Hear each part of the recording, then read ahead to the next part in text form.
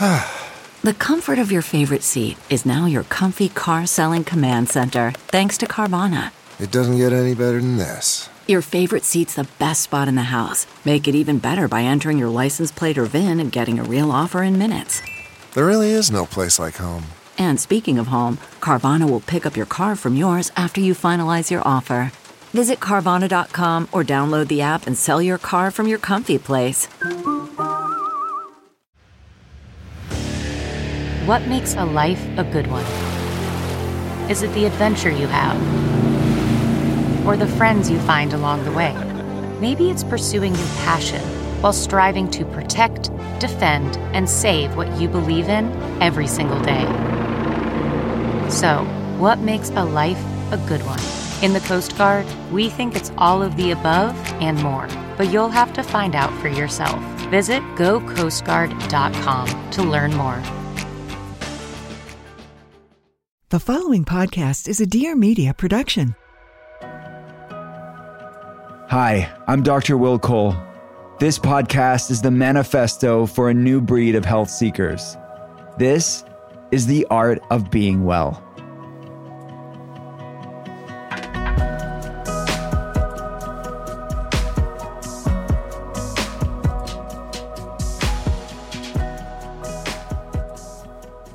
What's up, everyone? It's Dr. Will Cole, and welcome to the Art of Being Well. I am a leading functional medicine expert. I get to consult people around the world via webcam. I started one of the first functional medicine telehealth centers in the world, and I'm a New York Times bestselling author. I wrote Intuitive Fasting, which is my newest book, and The Inflammation Spectrum, and Ketotarian. If you want to learn more about my clinical work, the telehealth center, the books, and there's lots of free resources there as well. You can check it all out at drwillcole.com. That's drwillcole.com. All right, let's get to today's guest. Her name is Dr. Lindsey Elmore. She is a board-certified pharmacist, functional medicine clinician, speaker, author, entrepreneur, and world-renowned wellness expert. She helps patients uncover true health through diet, exercise, meditation, sleep, and transformative self-assessment. She received her degree in chemistry from the University of Alabama, Birmingham, and a doctorate in pharmacy from the University of California, San Francisco. She completed her postdoctoral residency in general medicine at Princeton Baptist Medical Center and in ambulatory care at New Hanover Regional Medical Center. After realizing just how broken the allopathic medical system is, she decided to deviate from standard practice and pursue integrative options for her patients. And be sure to stay tuned through the whole conversation, because at the end of the episode, I answer another one of your burning health questions in another Ask Me Anything. All right, let's jump into it, my friends. Let's learn about Dr. Lindsey Elmore's Art of Being Well. Lindsey Elmore, thank you so much for being on the pod. Hey, I'm excited to be here. I loved our conversation on your podcast. So for people that want to hear more, they have to check out your podcast, right? Thank you. Yeah. It's coming up in the next couple of weeks. It's been one of my favorite episodes because I just love everything you stand for. This combination of it's not just food, it's how you live that really governs health and how much you care about yourself. So I'm here for it. And I was super grateful you came on the show and here we are. Thank you so much. All right, let's get into it. Your work.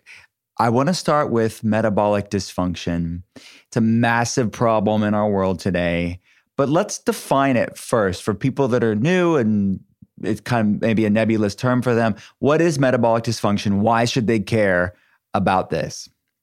Well, when I think of metabolism is your body's ability to take the food that you eat and transform it into usable cellular energy. So every cell in our body requires energy, and we have to be able to take our food and unlock the vitamins, the phytonutrients, the calories, all of the minerals that are in our food. We have to be able to unlock it and put it to work.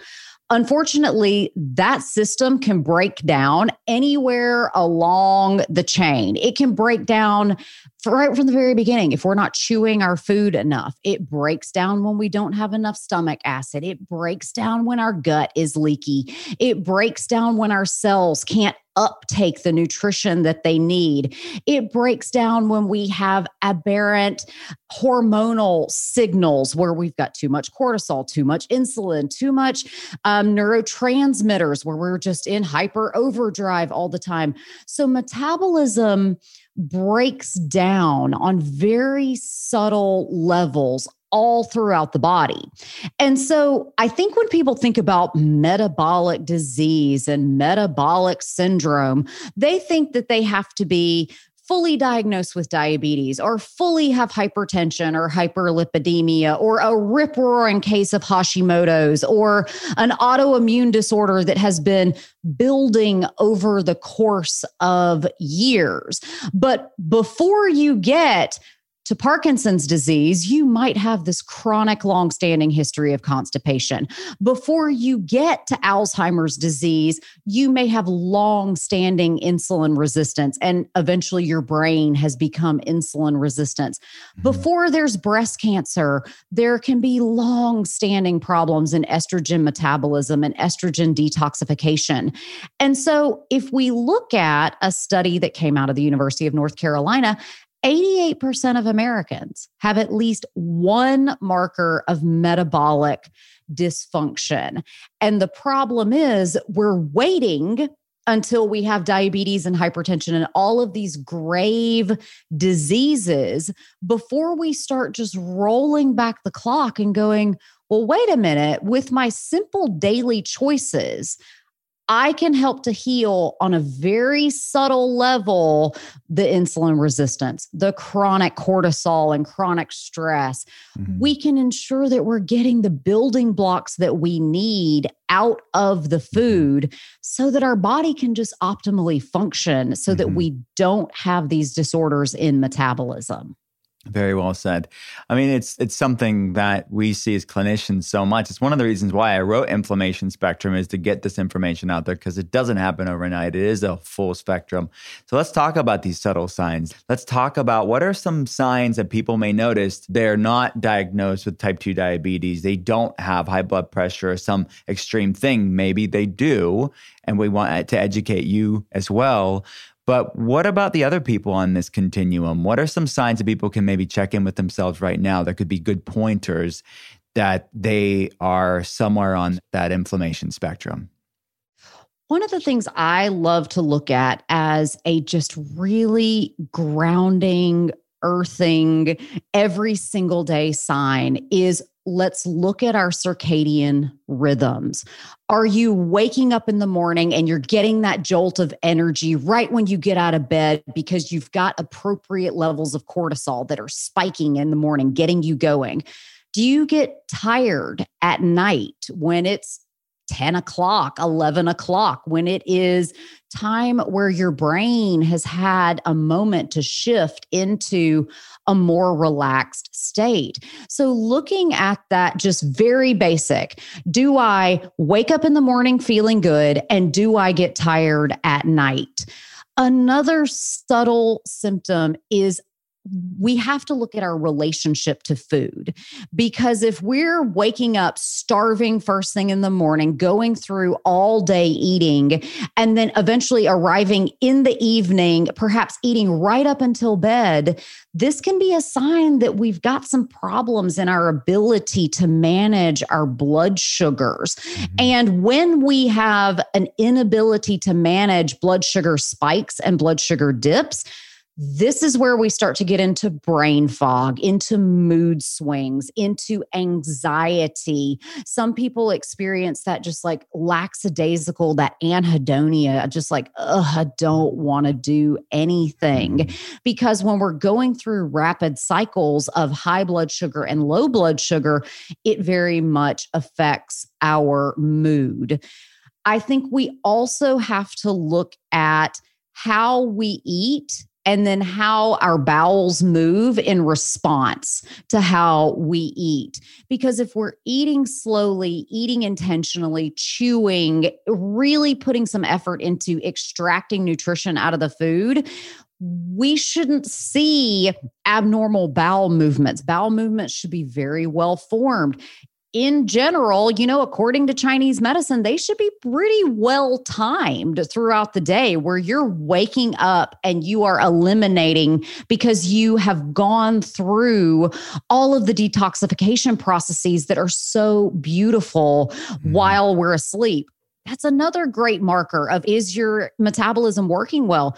Do you sleep through the night, or are you waking up at 2-3 o'clock in the morning because your liver is screaming at you? Or are you waking up in the middle of the night multiple times to urinate, which could be a sign of chronically high blood sugar? So we can look at different body systems to get these clues. But the most important thing is you have to pay attention to them, and we can use gadgets and devices if they help us to become more intentional. I recently did an experiment.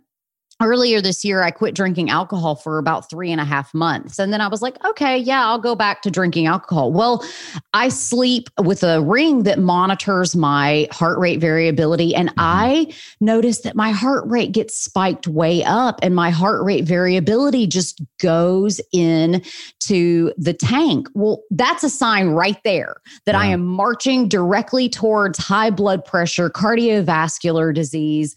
And so if you use gadgets and devices, allow them to guide you back towards homeostasis. And we need celebration in our life, but when every single day becomes this constant, I eat for pleasure, I stay up late for pleasure, I intentionally abuse myself on a lot of levels because it's pleasurable, that's when we start to get into these cycles where we just drive inflammation. And when you drive inflammation, you drive problems in every single body system. So well said, and great nuggets for people to check in with themselves. A few things that came to my mind. Do you use the Oura Ring? Is that what you're using? I do. Yeah, I use the Oura Ring. Yeah. I have patients that love it. I don't use it myself, but you get a lot of good information out of it.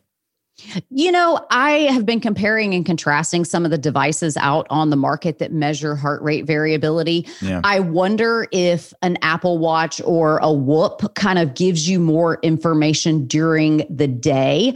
During the day, the Oura Ring measures what they call your readiness score, which is a measure of basically how well you slept last night.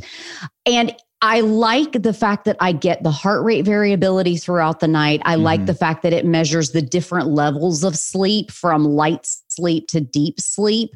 And I like the idea that it also helps you to kind of balance how much activity that you're doing. Because if you didn't sleep well, be kind to yourself that next day and don't try to run the marathon. So I like that. Yeah. However, I have been seeing that with the Whoop, with the Apple Watch, you may get more information throughout the day about heart rate variability and overall heart rate during the waking hours, whereas the Oura Ring only does it at night. Got it. Could you explain for people that maybe are new to that term of HRV, heart rate variability, just since we're talking about it? Yeah. So heart rate variability,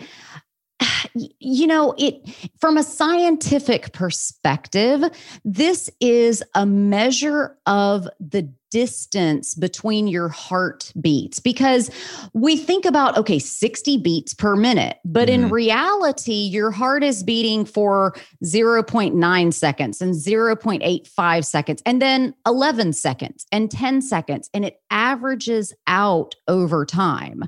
So our heart rate variability, that distance between the beats, is controlled by a very ancient part of our brain that is part of our survival complex. And it takes input from our fight or flight, our sympathetic nervous system, as well as our rest, digest, and have sex, our parasympathetic nervous system. So when we have chronic exposure to stress, it shrinks our heart rate variability. It makes us less able to rise to a challenge where we need to run really fast, but then we realize, oh, that threat is gone. And now my heart rate can come back to center. So heart rate variability is how quickly can your heart rate accelerate, but then how quickly can it come back to rest. And the higher that our heart rate variability, the more able our body is adapted to take on difficult exercises. And even more importantly, in my opinion, heart rate variability is also a measure of how quickly you can calm down after a stressor.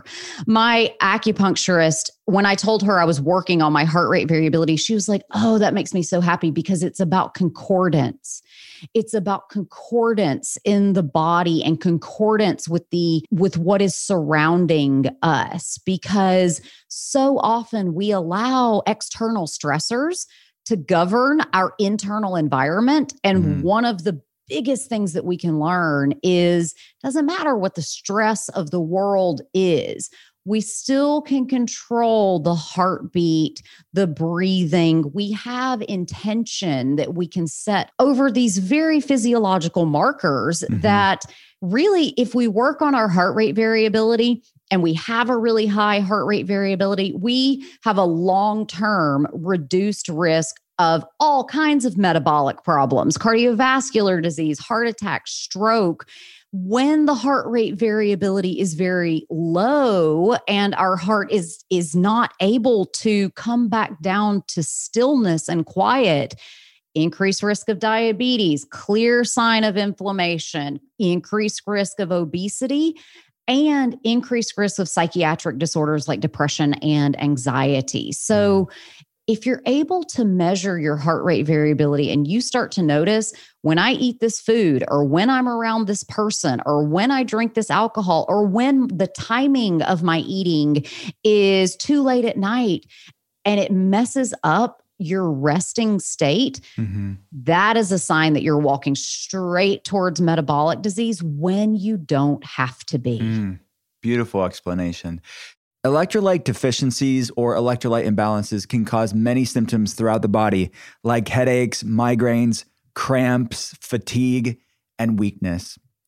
Electrolytes also play a critical role in many other conditions, things that I see clinically, like people with POTS or postural orthostatic tachycardia syndrome, brain and mental health, people that are nursing, breastfeeding, regulating your appetite, crushing cravings, anybody that's struggling with hangriness or blood sugar roller coaster throughout the day, electrolytes can be such a supportive tool. Everyone needs electrolytes, basically, especially those that are eating cleaner, that are practicing intermittent fasting or extended fasting, or if you're physically active or you sweat a lot, electrolytes are needed. According to the FDA, over 70% of sodium in the United States diet is consumed from packaged and processed foods. And when you adopt a whole foods diet, you are eliminating processed foods and sodium from your diet. Now, I'm not recommending you reintroduce processed foods for the sodium, but not replacing the sodium can negatively impact your health and how you feel. That's why I love Element. Drink Element is a healthy alternative to sugary electrolyte drinks. Each grab-and-go stick pack replaces essential electrolytes with no sugar, no coloring, no artificial ingredients, or any other junk. I drink Element every day to support how I feel because I am consulting patients 11 hours a day. As you know, I need to stay sharp. I don't want any brain fog. I don't want any afternoon slump of energy. I want to feel freaking amazing, and Element is definitely in my toolbox of secret weapons. And as a member of our community, Element has a very special offer for you. You can claim your free Element sample pack. You only cover the cost of shipping. Get yours at drinkelement.com/artofbeingwell. Again, that's drinklmnt.com/artofbeingwell. Public Goods is the one-stop shop for sustainable, high-quality, everyday essentials made from clean ingredients at an affordable price. Everything from coffee to toilet paper and shampoo to pet food. Public Goods is your new everything store, thoughtfully designed for the conscious consumer. Rather than buying from a bunch of single product brands, Public Goods members can buy all of the premium essentials in one place with one beautifully streamlined aesthetic. Public Goods searches the globe to find clean, healthy, eco-friendly, and innovative products.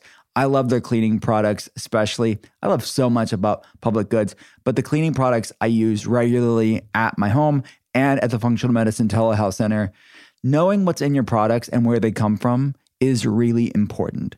And what I love about Public Goods as well is that they ethically source and obsessively develop each of their products to be free of unhealthy ingredients and harmful additives that are still common on many drug and grocery store shelves.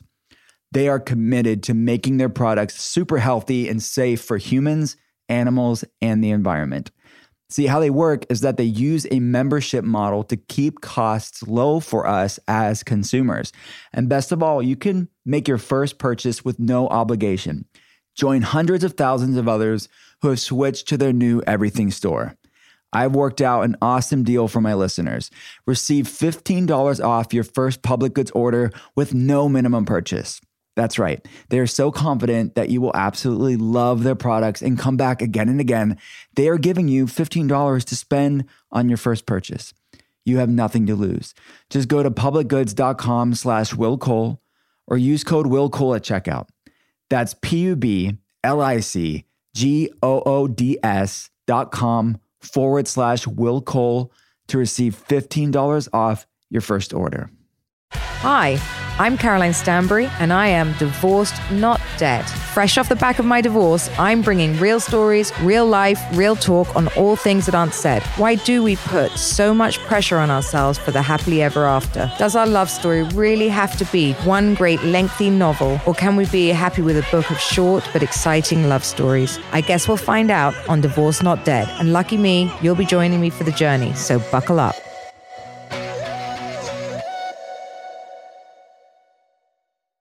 Something that you touched upon earlier that I think people will get a lot out of is, we mentioned acupuncture, traditional Chinese medicine, or TCM. You mentioned waking up at 2 a.m. and how that's connected to the liver. Can you explain that? I don't think a lot of people know that TCM idea and concept of organs being tied through the night. Absolutely. So throughout 5-point acupuncture, which is what I have been a patient of. It was my first foray into alternative medicine. When I was a first-year pharmacy student, I tore my ACL, which eventually landed me in a chiropractor's office. And I mentioned to the chiropractor, "Hey, doc, I haven't slept in like a month. I think I may die." And she was like, "Oh, you need to go to the acupuncturist." So in 5-point acupuncture, you divide the year into 5 different seasons. And so we have spring, we have summer, we have late summer, which is a different season, fall, and winter. We also divide the 24-hour clock into what is called the traditional Chinese medicine body clock, where certain times of day can be more governed by different organ systems.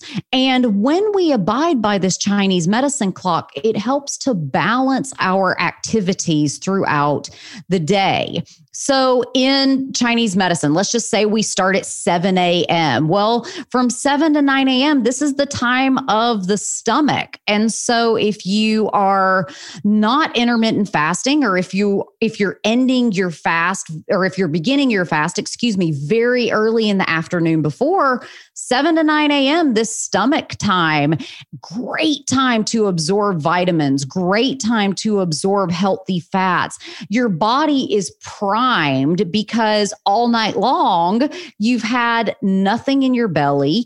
And so your stomach is nice and empty. You've got that nice concentration of acid that as soon as you start smelling food and eating food and the saliva gets moving, you're going to generate even more stomach acid. So you can start by being in the stomach time. We move throughout the day through body systems like the spleen, and the spleen is associated with mental capacity for being able to have that get up and go. And so that 9 to 11 a.m. time, like let's really work and be active. But as we start to move through the evening hours, we start to get into more restful and restorative. And we even have time that's our heart time from like 7 to 9 p.m., where we're physiologically built to send blood to our reproductive organs, where we're more prone to socialize and to flirt and have fun, where we're able to find joy and find relaxation in human touch and massage. And then my favorite time of day on the Chinese medicine clock, listeners, if you don't remember anything other than this, please remember this. The most restorative time that you can go to bed is during what is called the triple warmer time between 9 p.m. and 11 p.m. So if you can get in bed around 9 p.m. and really maximize the time of the triple warmer is so restorative for us because this is where our thyroid and adrenals recharge. This is where we are most active in our energy transfer, as well as our temperature regulation. So this is where your body is actually primed to start cooling down so that you can get deeper and deeper sleep. And this is a time when we can be very active in our metabolism. Critical time of day to avoid eating. When we eat during this 9 p.m. to 11 p.m. time, our body gets completely distracted from all of the detoxification and the metabolism that can be taking place in the gut, in the liver. Body temperatures elevate because we're ramping up that digestive system, which is the fire system. If we think about Chinese medicine and traditional medicines in the chakra system, digestion is all there in that fire chakra. And so this triple warmer time can be a time of such relaxation, great time to read, great time to get off your phone, just turn it off. And then we start moving into our gallbladder. And then between this 1 a.m., 2 a.m., 3 a.m., this is when we get into the liver. This is when we see a lot of mid-nocturnal awakenings. Because if your liver is overwhelmed, it is going to wake you up at this time because it's like, okay, I need you to poop. I need you to drink a glass of water. I need you to help me eliminate all of these different toxins that I have that are just building up. And I think so often we approach detoxification from the wrong perspective. We start eating foods that are good for us. We drink a ton of green juice. We start slamming our body with detoxifying foods. But if the liver is congested, and then ultimately between that 5 a.m. to 7 a.m., best possible time you can wake up, because that's the large intestine time. Your body is ready to go on a brisk walk, which is going to stimulate that cortisol response, which is going to activate the bowels, which is going to encourage you to drink more water because you've just eliminated everything from the night before. And you can see that this traditional Chinese medicine clock lends itself really well towards this intuitive fasting that you teach so elegantly, which is get up, take a couple hours, then get going with breakfast. Stop eating, 5, 6 o'clock in the afternoon, and give your body all the way through the night to rest, digest, and restore and drain toxins and inflammation out of your body. You said that amazingly. Thank you. Thank you. I know so many people are going to repeat that section so much.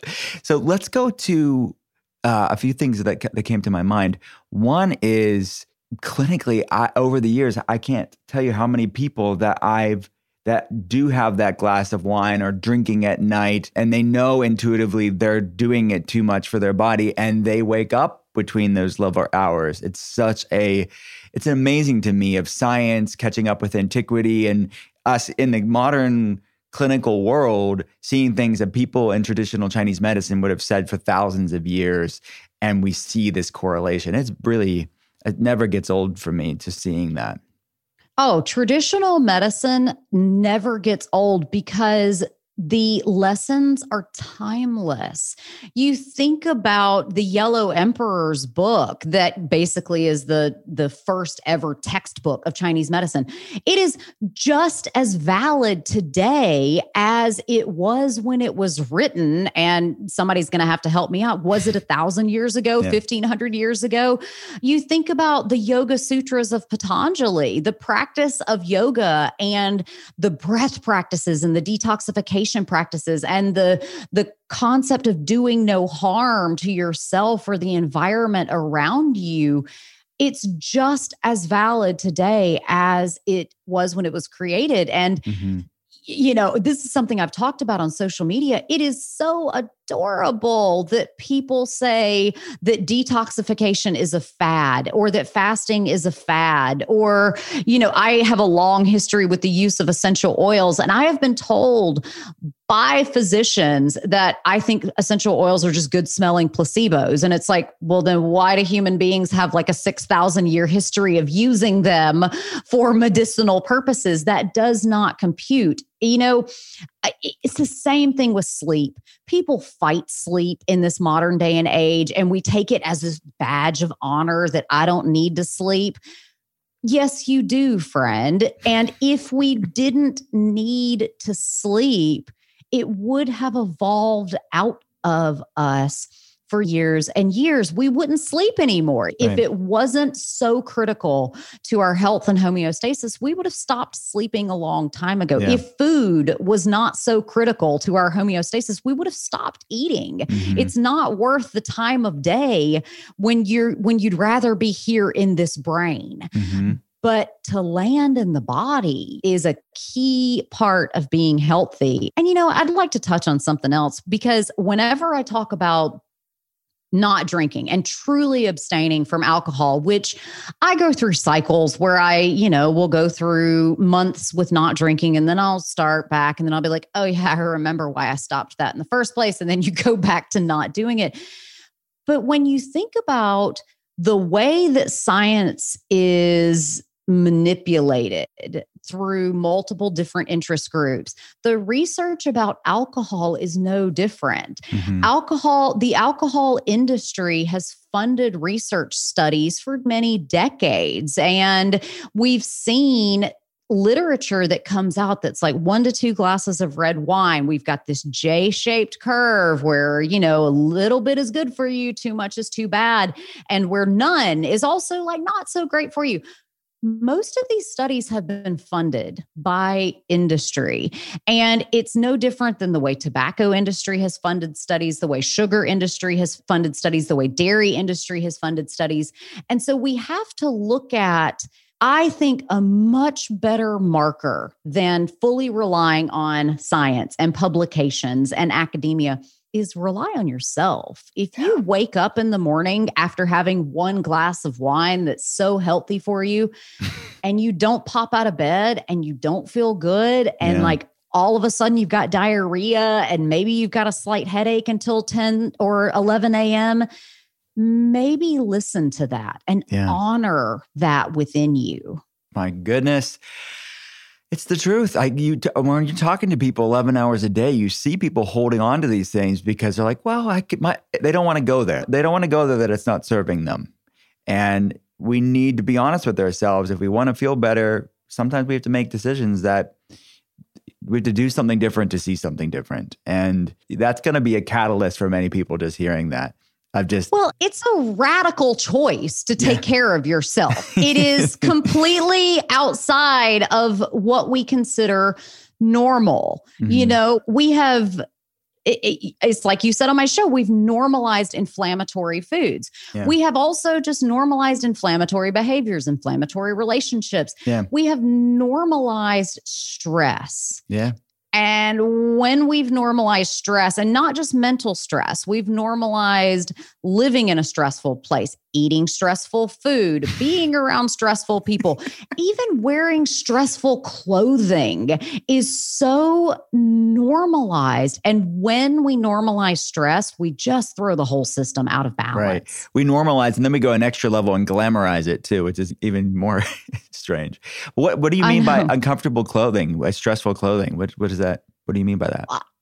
Well, I mean, you think about the way, especially women are portrayed in the media. Oh, yeah. Where we are, I mean, I think about right now, you know, it's been 20 months since I've been on a stage, but I think about having to go to events with a pair of shoes that are going to just like collapse my feet, reduce the amount of energy flow, actually cut off circulation, and having to like change shoes throughout the day. You even think about people who have chronic heartburn. One of the most common causes of heartburn is your pants are too tight. You know, that belt is too tight around your belly. You think of the history that we have of physical bodily abuse through the use of corsets, through the Chinese practice of foot binding.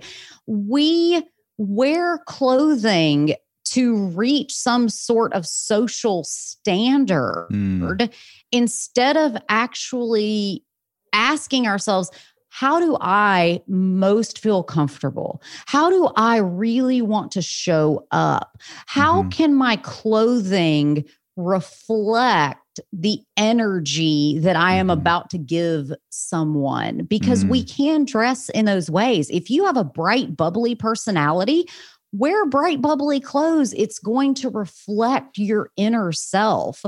If you are someone who's very gentle, very soft, wear gentle and soft clothing that makes you feel at home in your body. If you're somebody who's got a very bold and dynamic personality, wear those bright colors, wear those chunky knits. If you're somebody like me, I am on or off, and that is it. And so I do really well wearing black and white stripes and wearing very bold patterns. And it shows people what they can expect when I show up in a room. I'm either going to show up and be fully ready to go, or I'm going to show up and I'm going to be like, I'm just going to sit over here and be by myself for a moment. That's funny. And so, yes, comfortable clothes are important, because if you're constraining your organ systems with your clothing and constraining your breath, oh my gosh, if you're constraining your abdomen and you're driving your breath up into your upper chest, engaging those clavicles, shoulders are raising every time that you're breathing, you are driving the stress response 100% of the time, all throughout the day. And breathing, if you're not breathing well, you're not living well. Reaching your intermittent fasting goals can be a challenge sometimes due to hunger, mental focus, a dip in energy, or emotional hanger. You know, hangry, right? It's hunger and angry's evil spawn. That's why I really am such a fan of the Fast Bar by L Nutra. It's the only bar scientifically formulated for intermittent fasting. It is non-GMO, it's gluten-free, it's made without soy or dairy, and it's plant-based protein. It's also very keto-friendly and can be incorporated into any intermittent fasting protocol, or if you're keto or low carb or plant-based, if you eat gluten-free or just a clean eating diet, it's very versatile in how you can use the Fast Bar. It's available in 5 different flavors.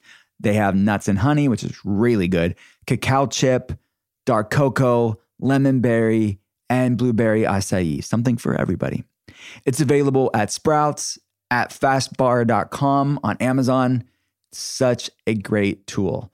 What I love about it is that it actually curbs your hunger without breaking your fasts. You can fast longer. It allows you to fast longer and keeps your body in a fasted state. FastBar has the same impact on your blood sugar as water alone. Let me just repeat that. You can have a fast bar during your fast. It's not going to break your fast, and it impacts your metabolism just as much as water alone, meaning you'll still be in the fasted state. Fast bar does not spike, raise, increase your blood sugar levels. It's similar to a water-only fast, and it makes your fast easier. Fast bar allows you to extend your fasting window, whether you're doing a 16-8, an 18-6, or you're doing an OMAD day, a 1 meal a day, whatever you're doing intermittent fasting-wise, Fast Bar is a great tool to make your fast easier and more enjoyable. The benefits seen in a randomized control study in 105 adults after a 15-hour overnight fast, comparing the blood sugar or glucose and ketone results every hour for 4 hours in the Fast Bar group, breakfast group, and water fast group. Data is on file if you want to geek out on the research on this. Use code WILLCOLE for an additional 10% off the already discounted products at fastbar.com. Again, use code WILLCOLE for an additional 10% off the already discounted products at fastbar.com. Did you know that companies can claim their beef is grass-fed as long as it was fed grass at some point in its life? Oftentimes, the cows will be finished on grain, but are still marketed and labeled as grass-fed. And did you know that meat can be marked American-made as long as it was packaged in America? Meaning it could be flown in from anywhere around the world. And as long as it's packaged in the United States, it could be marked as if it was raised in the United States. Paleo Valley grass-fed beef sticks are the real deal. They are sourced from 100% grass-fed and grass-finished cows that are never fed grains or harmful antibiotics. And they come from small, family-owned farms right here in the USA. And what I also love about the grass-fed beef sticks from Paleo Valley is that you won't just get the clean protein and all the nutrient density in these products, but what I love about this is that they use a natural fermentation process that produces gut-friendly probiotics. So it is a way to support your gut health as well. If you've ever had a meat snack that upsets your stomach, it's likely due to the inflammatory side effects of an ingredient that they put in many beef sticks and beef products called encapsulated citric acid. Well, Paleo Valley does not use that, and they use a natural fermentation process that allows the beef to be preserved, but it's also very gut-friendly and not inflammatory. Paleo Valley uses this process that's really great. I'm such a fan of it to support your gut health as well. Head on over to paleovalley.com and enter code Dr. Will at checkout for 15% off your first order. Again, that's paleovalley.com. Enter code Dr. Will for 15% off your first order. I love all the flavors here, but if I had to pick, the jalapeno is so good, and I love the teriyaki as well. Check them both out and all the other amazing flavors at paleovalley.com and enter code Dr. Will for 15% off your first order. What's a good way for people to see how healthy their breath is? How is their breathing? Is there anything that people can check in with themselves about? I think the number one thing is your mouth closed. If your mouth is closed while you are breathing, you are very far along compared to the average person. So why do we need to breathe through our nose? Number one, it's how our physiology was designed. Our nostrils function independently as well as synergistically to filter out pollutants, to warm the air, moisturize the air. They provide that sense of smell, which is critical. It's our most ancient sense. Our sense of smell is more tied to our survival than our eyesight, our sense of hearing, our sense of touch, or our sense of taste. So our nose gives us sensory information about the safety and security of environment. And when babies are born, they're obligate nose breathers. So when you are born, you can only breathe through your nose. But children and adults, we become conditioned to breathe in and out of our mouth, which dries out our oral cavity. It dries out our pharyngeal cavity, making it harder to speak. Dry mouth equals more bacterial growth, equals more decay in our teeth. It also inflames our adenoids and our tonsils, super common causes of recurrent infections and surgeries in young children. In young children, it changes the way that our mouth is built. And so when we are mouth breathing, we might also experience dry mouth, bad breath, dry and chapped lips. You may notice that all of a sudden your head is forward because you're constantly breathing through your mouth. And so if listeners are waking up in the middle of the night with their mouth gaping open, it sounds ridiculous, but tape your mouth shut at night. It is going to help you to get more restorative sleep and reduce your chronic stress. Take an inventory of your mouth and your nose. As you are breathing, is your mouth closed? Is your tongue gently resting on the roof of your mouth, creating greater space in the back of the throat for airflow? Can you intentionally breathe into the lower abdomen and encourage the diaphragm to fall as you inhale and rise back up as you exhale? Can you, really take into account if you're using accessory muscles? These are the muscles of the rib cage and of the clavicles and of the trapezius. So if you're lifting the chest as you are breathing, you are engaging stress responses, and you're also just wearing yourself out. If we look at someone who is at the end of life with COPD or heart failure, we notice a lot of breathing with these accessory muscles, and it is exhausting for the body. So first and foremost, simply keep your mouth closed while you are breathing. And that is going to reduce that risk of sleep apnea, which is going to help you get that better sleep, which is going to reduce the risk of metabolic disorders. And it's also going to help you to simply need less dental intervention over time. And as we know, dentistry is a huge source of toxins. And they're not just fleeting toxins. They're toxins that get embedded into your jaws and gums for years and years to come. And so, find a holistic dentist who can really help you to minimize the amount of mercury, amalgam, and, fluoride if you choose to use it or don't choose to use it. Just be sure that you're paying attention to what's going in that mouth over time with your dental work.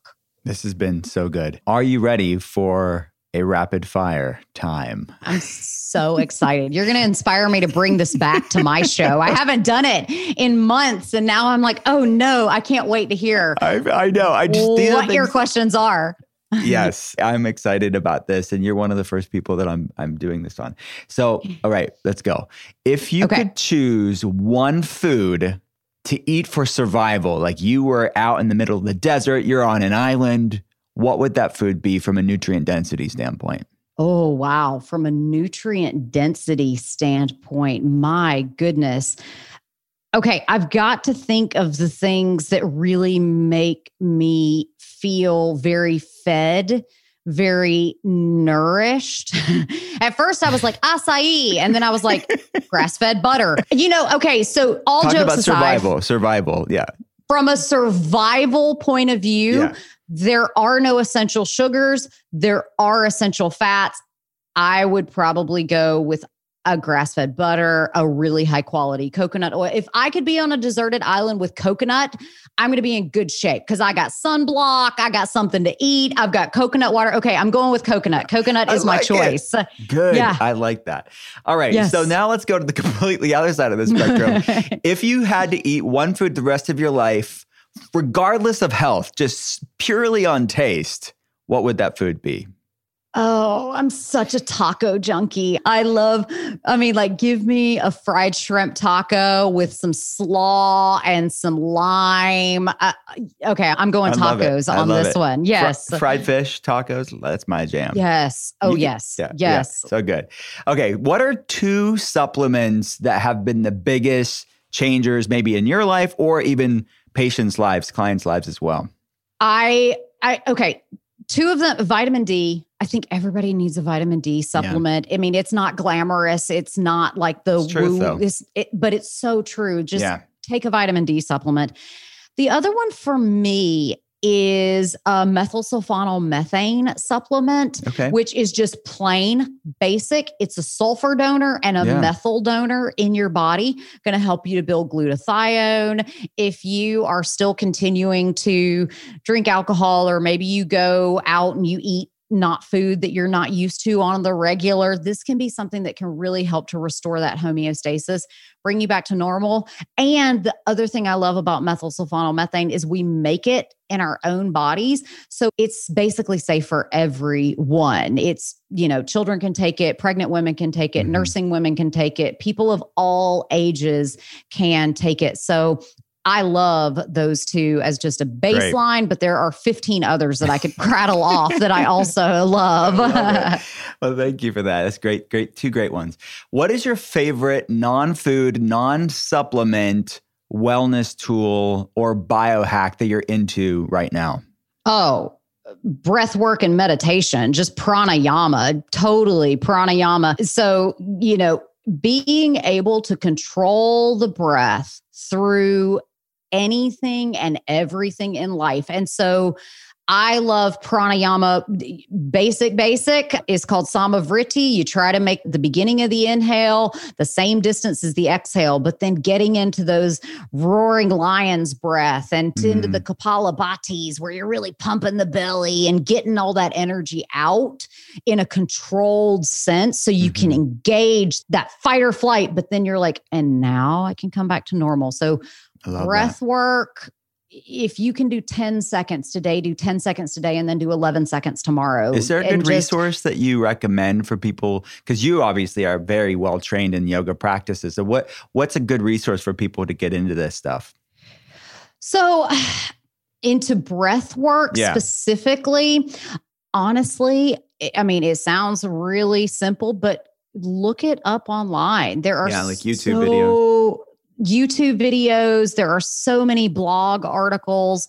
And I strongly encourage you, show up at a yoga class or a meditation class, because you can feel a little bit ridiculous if you're, making deer mudra and putting it onto your third eye and you've never done that before. It can feel a little ridiculous, but when you do it in a collective, it really can make you feel more at ease. But YouTube videos, and just learn some basics, learn the same breath, learn maybe box breathing is a very simple one. And then you can move into more advanced pranayamas. But if all you do is wake up in the morning and spend a minute or 2 minutes breathing in through the nose and breathing out through the nose, boom, you're a yogi. You practice pranayama the same as the monks do up in the temple.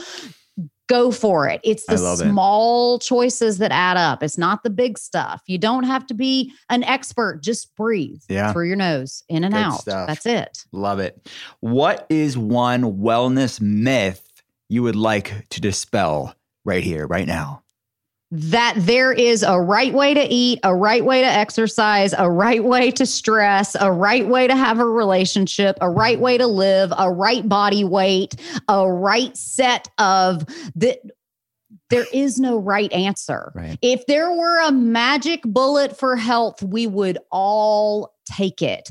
But all we can do is look inside of ourselves and really take inventory. Does this food make me feel good? If it doesn't, it's not a good food for you. I remember back, I went to a wine tasting one time with this very well-renowned sommelier, and he said, "Do you want to know if it is good wine? You trust your taste buds." And that is like the key of health. Do you know if this weighted blanket is good for you? Yeah. Trust your sleep patterns. Do you know if eating this food is good for you, or, is running a 10K really good for you right now? Trust your body and listen to it. So give up on the concept that there is a magic bullet and that you just haven't found the right doctor, or you just haven't found the right way of eating. There is no right way. There is no wrong way. There's only your way that you do things, and you are your best doctor. Merci beaucoup. All right. So I want to know this. What is one wellness brand, whether that be a food, a snack, or a product that you've been really digging lately? Okay, I have to give a shout out to my friend Trina. She's an RN who started a brand called Primal Life Organics, and it is the cleanest skincare. She has a phrase. She says, there is no cleaner skincare. Yeah. It is either clean or it is not. I am obsessed with her coffee serum, obsessed with the blueberry serum, earth cleanser, saponified coconut oils with all these clays.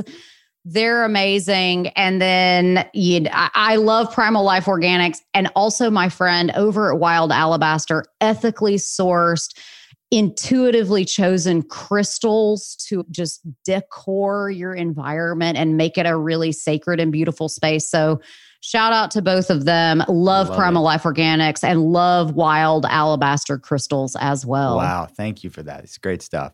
Okay. So if you could only choose, and I guess you probably answered that, but maybe let's go more specific in one specific skincare product, probably in your friend's line. But what would that be? What would that skincare product be?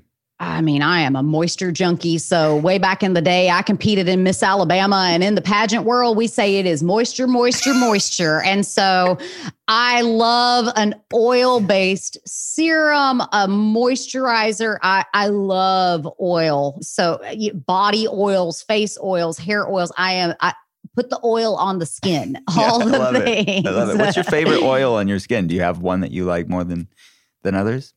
It kind of depends on what I'm going for. So if I'm looking for moisture, of course, I'm going to want a fatty oil, a coconut oil, almond oil, jojoba oil. But then I also love essential oils like frankincense and lavender and cedar wood. If I'm putting oils on my scalp and I'm like kind of wanting to irritate my scalp a little bit, get that blood flow going, I might go for a rosemary essential oil or peppermint. Things like your citrus oils that have that fat busting capacity. Putting grapefruit essential oil onto areas of cellulite or areas of excess fat. So lots of different oils all the time. Stuff.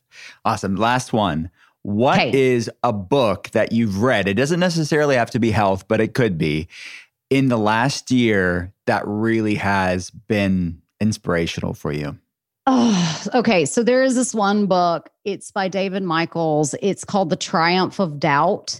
And it is where I got the data that I spoke about today about alcohol industry funding of studies. And it really gave me so much history and so much understanding about how do we really discern what is good research, good science. And so this book goes through the discrepancies in research about concussions in the NFL, about whether or not alcohol is good for you, about how opioids came to be what they are, and all of the mishandling with the FDA that happened in the labeling. It goes through how sugar came to be and how artificial sugars came to be this like safe alternative when really it was a mistake that happened in the lab, is how we got aspartame. So it really puts into perspective, because I think this past year has been this really tough debate between how much science do we, quote, believe in, which is not science at all. Science is the investigation of uncertainty and the incessant quest to be after what is all of that uncertainty.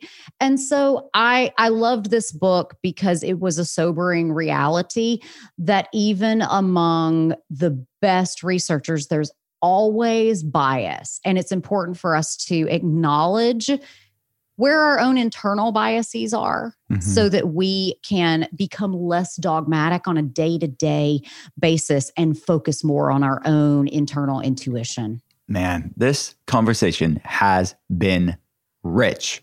Dr. Elmore, thank you so much for being on the podcast. Absolutely. I am such a huge fan of yours. Thank you for all the work that you do, and thank you for having me on the show.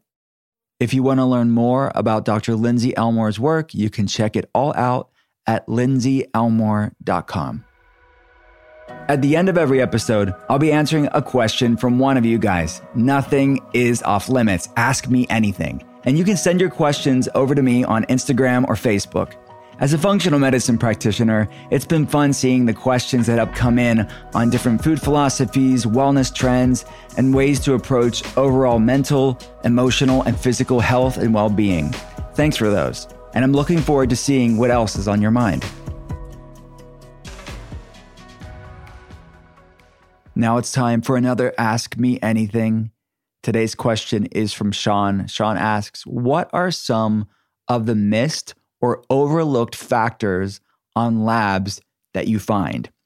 Great question, Sean. So, as you know, in functional medicine, for people that are newer to this, I'm running more comprehensive labs, but I'm also interpreting labs using a thinner reference range, something called the functional range. That's where we get our name, functional medicine, because we're looking at where your body is functioning the best. Where does vibrant wellness reside? It's going to be in a tighter interval, in most cases, a tighter interval of numbers, this X to Y interval within that larger reference range that you're going to see on conventional labs. So we look at the conventional reference ranges, but we're also looking at optimal, not just average, which is what the reference range is typically looking at from a conventional standpoint. So someone can be outside of the optimal range, but still within the lab's reference range. So I find a lot of things, to be honest with you, isn't even just running comprehensive labs. Yes, those are needed in many cases, but I'll tell you what, there are many conventional basic labs that can give you a lot of really important data that I see when I'm talking to patients online and look, they're showing me the labs they've had ran, or if we're running the labs for them, we are getting a lot from just regular old labs by looking at it through a functional medicine lens. So when I'm looking at the thyroid hormones, that's a great example. You see many cases that are subclinical in many ways, is that they're not going to be outside the lab's reference range, but that's impacting how they feel. It's causing their weight gain. It's causing their hair loss. It's causing their brittle nails. It's causing their digestive problems or their low sex drive. And it's being missed because it's the gray area, because health and health problems exist on a spectrum. And by the time somebody is outside of that reference range in the lab, researchers estimate it's about 4 to 10 years prior to that official diagnosis when things were brewing on that inflammation spectrum that I write about. A lot of questions are answered when you just look at labs through the lens of optimal, not average. But I have to say, some of the most missed or overlooked factors on labs beyond just conventional labs are people that have chronic infections or stealth infections. These are things that really can trigger things like chronic fatigue syndrome, people that are struggling with different autoimmune issues. And the umbrella term of chronic infections or stealth infections that I'm referring to are things like Epstein-Barr virus, a reactivation of EBV, or other different types of viruses like cytomegalovirus, human herpes 6 virus. Oftentimes, the reactivation of these viruses can trigger different inflammatory problems or chronic fatigue syndrome. But oftentimes, even upstream to those viruses are problems like mycotoxins or mold toxicity. I see that a lot. And that mycotoxicity is really what's perpetuating viral infection reactivation. And Lyme disease co-infections needs to be looked at, not just through conventional Western blot tests, which we run, but running a more comprehensive test like IGeneX or Arment, that Lyme literate doctors like myself are really looking at more comprehensive panels for things that are oftentimes missed. So we're looking at a very broad, thorough perspective at Borrelia burgdorferi, but also Babesia bartonella co-infections are super common. So we have to look at that and other pathogens as well. There's other bacterial, other viral issues, other pathogens like parasites that can perpetuate these problems as well for my people, for my patients. So if I had to answer the question more directly, Sean, I would say that the most missed or overlooked factors would be these chronic infections. Because again, I'm dealing a lot with people that have autoimmune problems and things like chronic fatigue syndrome and these inflammatory cascades that we have to deal with. You have to deal with the upstream root issue to actually calm that inflammation and allow healing to occur.